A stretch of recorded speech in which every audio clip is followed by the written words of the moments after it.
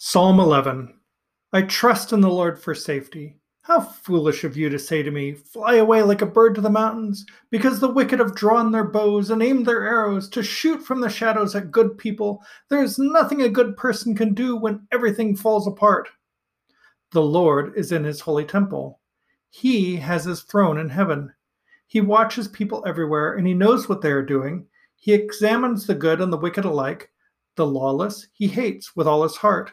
He sends down flaming coals and burning sulfur on the wicked. He punishes them with scorching winds. The Lord is righteous and loves good deeds.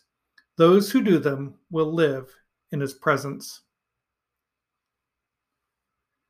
I picked the Good News Bible, a Good News translation, which is one that I grew up with.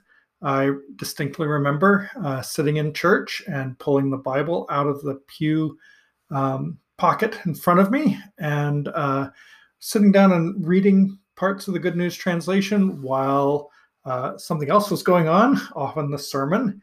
It was a great Bible, still is a great Bible because it has wonderful illustrations, stick figure illustrations. If you've seen them before, you know they're very distinct style. The artist, well, I can't find her name, but I'll put her name in the show notes.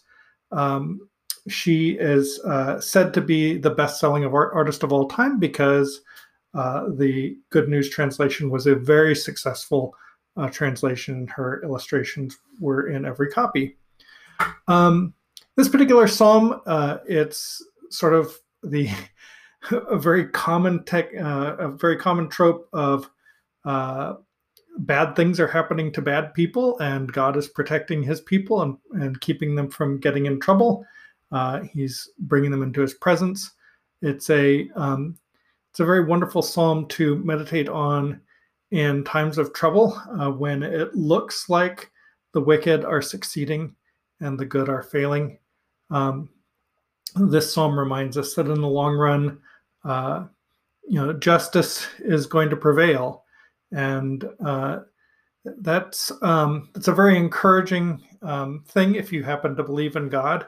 I wonder, if you don't believe in God, if there's any way to see justice, because so often history shows that people who fight for injustice of an oppressed people, when they come into power, they often oppress other people. It's a pattern I've seen over and over and over again as I read about history. It seems like people, no matter how good they are, no matter how righteous their cause, if they're put in a position of authority, they tend to abuse that authority and become corrupt in various ways.